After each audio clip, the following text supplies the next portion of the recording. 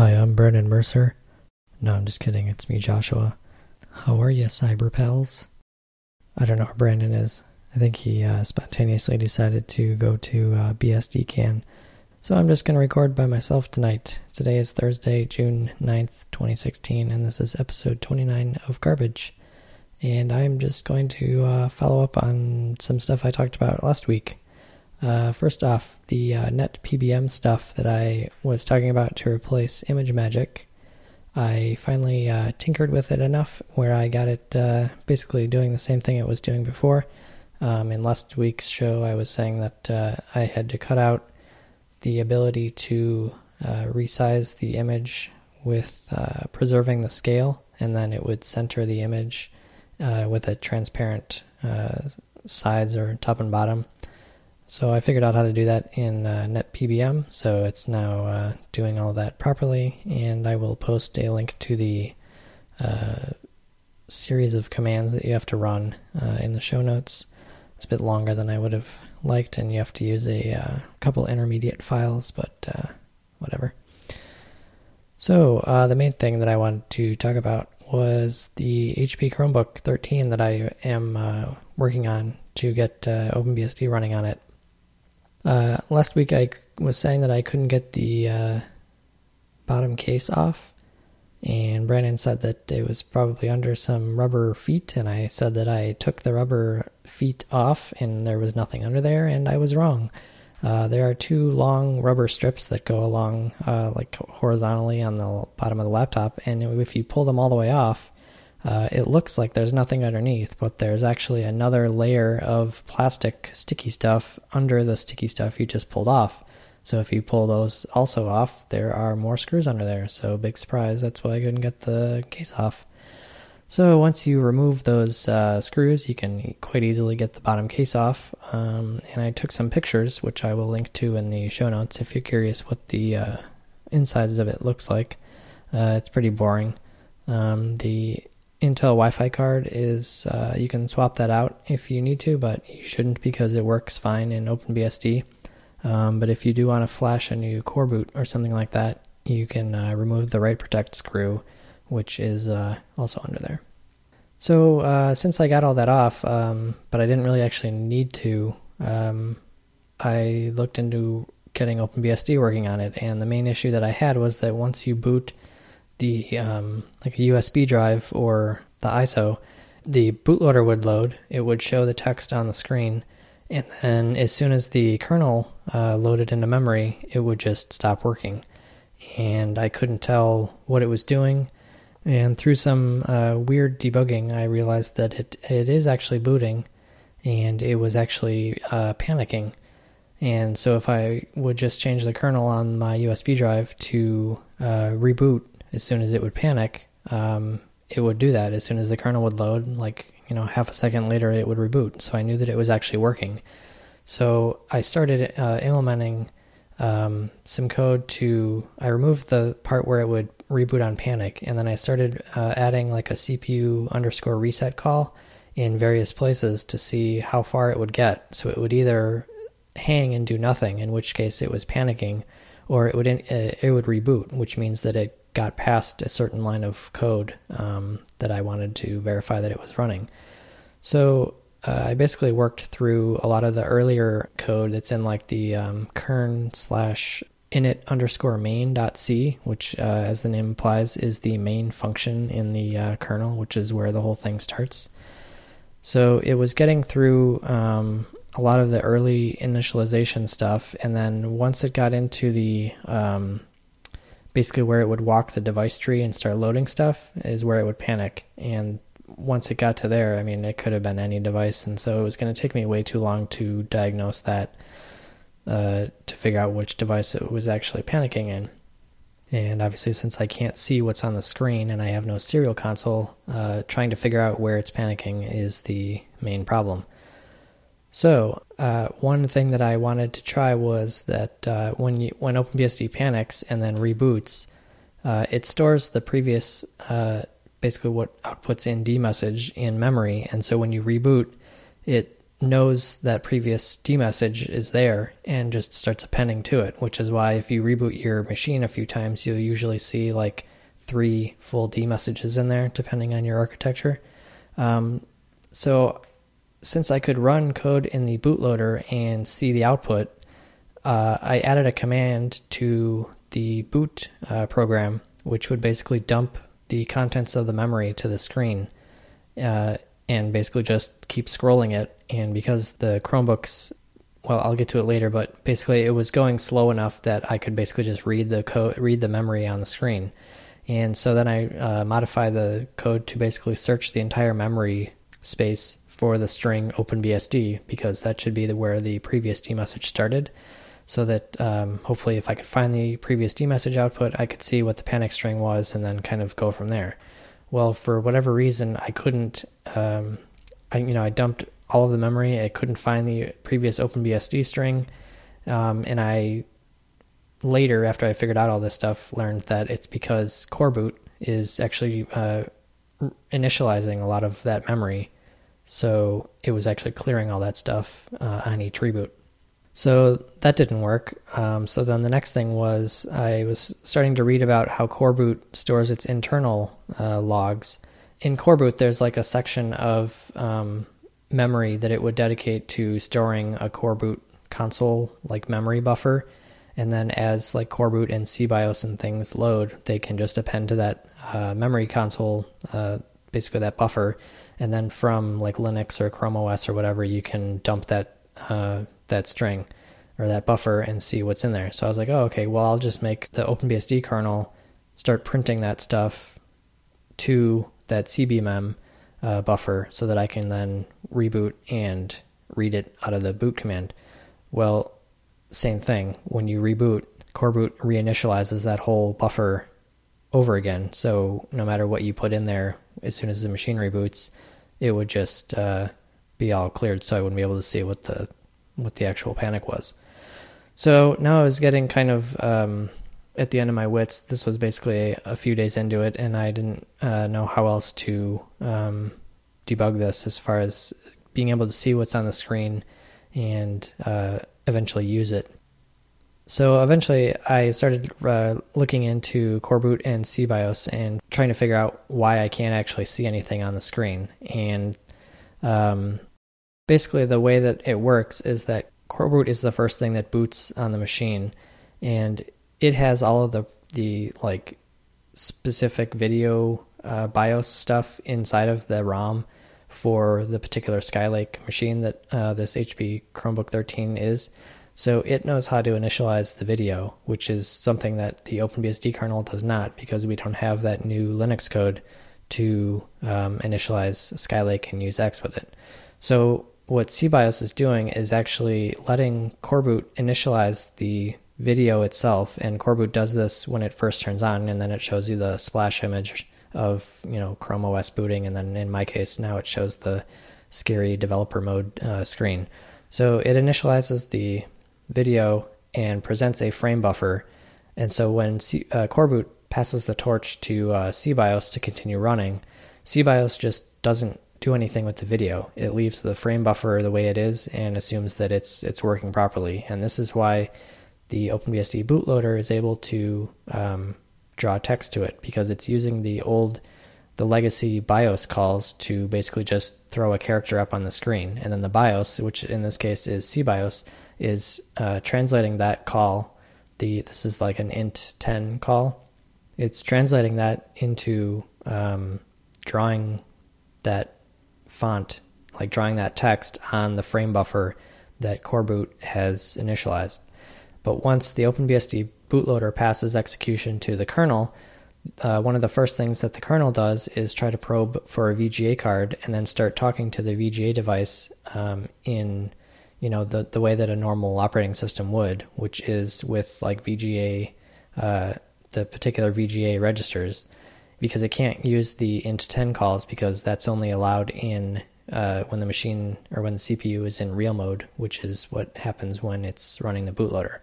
So now that the kernel is running in protected mode, it can't do those int10 calls, and it tries to talk to the actual video card, which is not there because for whatever reason, CBIOS doesn't actually implement that. It only does the old legacy stuff. I guess they assume that you're using it to boot a normal operating system like Windows or Linux that actually has a driver for the native video. And so once that operating system loads, it can actually take over, doing the proper video stuff. So with that in mind, I decided to write a frame buffer driver for the OpenBSD kernel so that once the kernel loaded, it could actually just start talking to that core boot frame buffer, kind of bypassing CBIOS. This is the same way that the EFI frame buffer driver works in OpenBSD. It's basically just sending the drawing commands to the EFI frame buffer and letting it draw on the screen however it can. So I basically just took the EFI FB driver and reused a lot of it that set up like the code that actually draws, like loads a font and then draws that on the screen. And then I added all of the core boot specific stuff to it, which is loading, and this was all code that I had written for the bootloader when I was trying to do the CBMM stuff.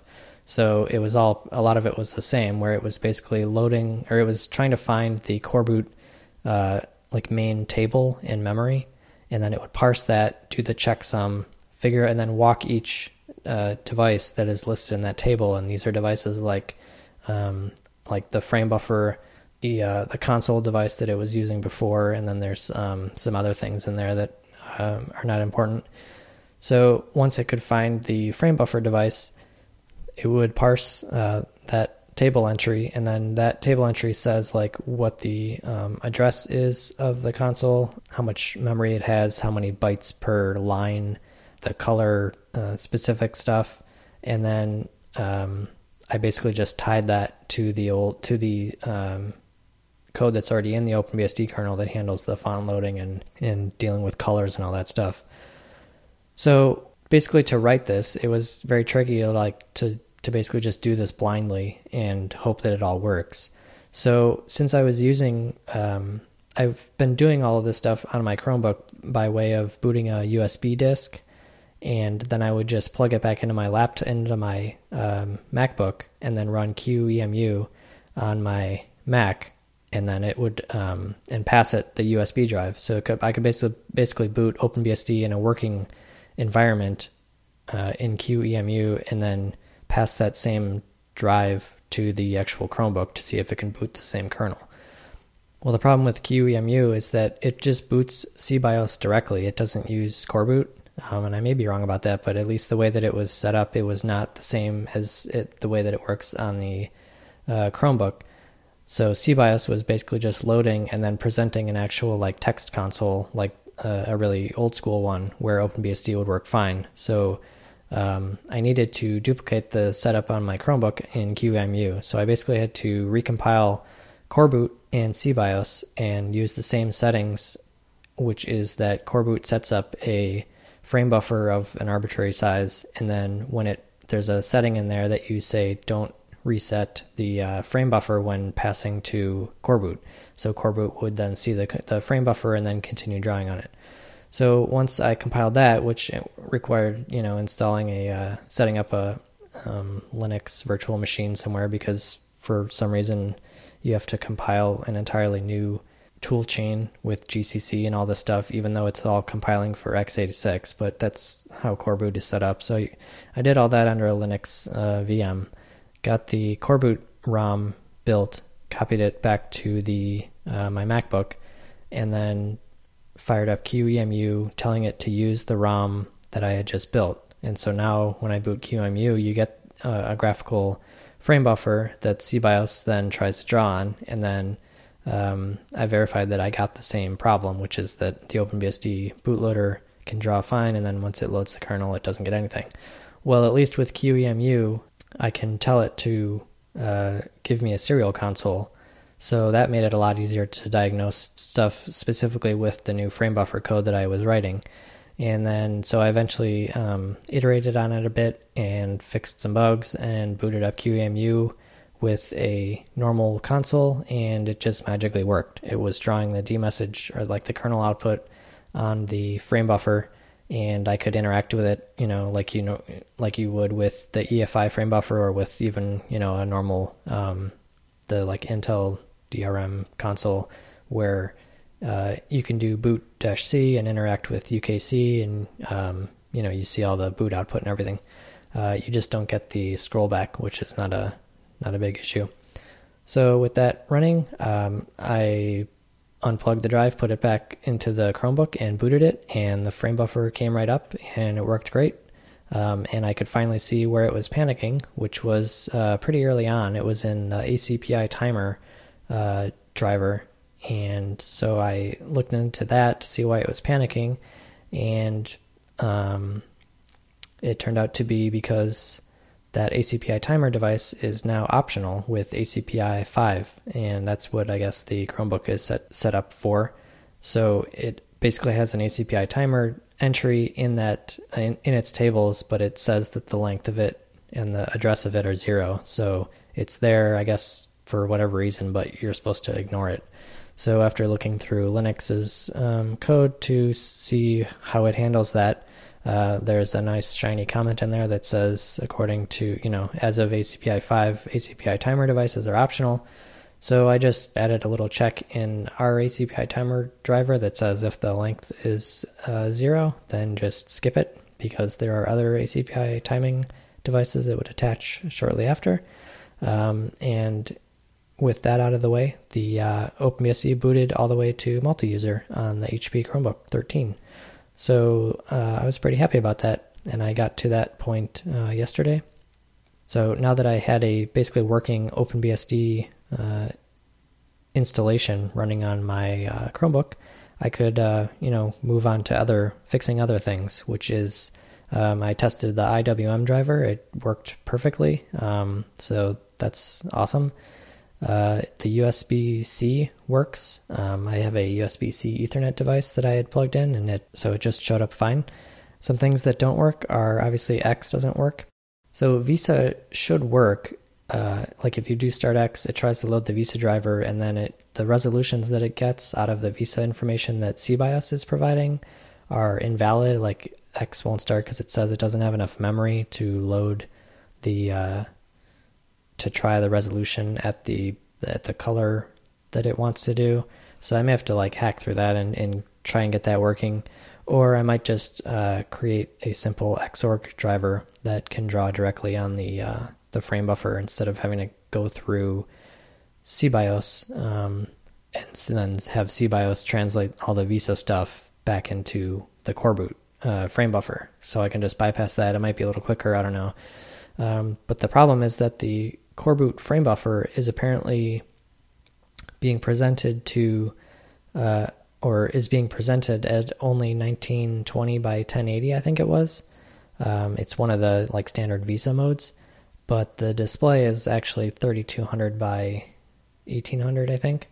So I'm not sure if I'm going to have to recompile core boot and then reflash it onto that machine to get it to present a frame buffer at that actual size. I would really like to avoid having to do that, so that basically OpenBSD would work on a stock on this stock Chromebook without having to open it up and remove the write protect screw and all that stuff, because basically everything that I've been doing so far has not required any modifications of the laptop, and those steps so far are to basically enable developer mode, and then you set the flags to boot off of USB and to boot legacy by default. And then there's another script you can set to tweak even more settings in core boot, which basically set to show that the scary warning developer screen, to show that for only a short amount of time, and then to try and boot CBIOS by default.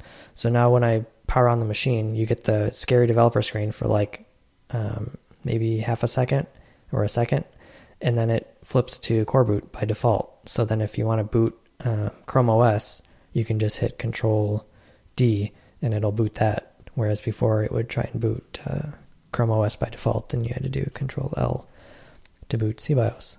So I'm going to try and write a simple X driver to get at least something displaying on the screen and see, how it comes up and what it looks like and if it's usable. And if not, I'll go down the core boot modification route and try and get a native frame buffer at 3200 by whatever, if that's even possible. And I guess that'll have to hold me over until Katenis or JSG or finishes the Linux syncing to get the new Intel DRM code from them that will basically get full Skylake support. I asked Mark today, and he said that it's not going to make OpenBSD 6, which is in a few months. So I guess I have at least a few months where I won't have a good X environment. But I guess for now this will have to work. And I guess that's about it. I didn't really have anything else to talk about, and since I can't banter with my co-host, I guess I'll just leave it at that. You can reach us on Twitter at GarbageFM and through our website at garbage.fm. Brandon, where can people find you? Yeah, you can find me on Twitter at NoMercyMod with a K and O W. Was that a good Brandon impression? Probably not. I'm on the web at jcs.org and on Twitter at jcs.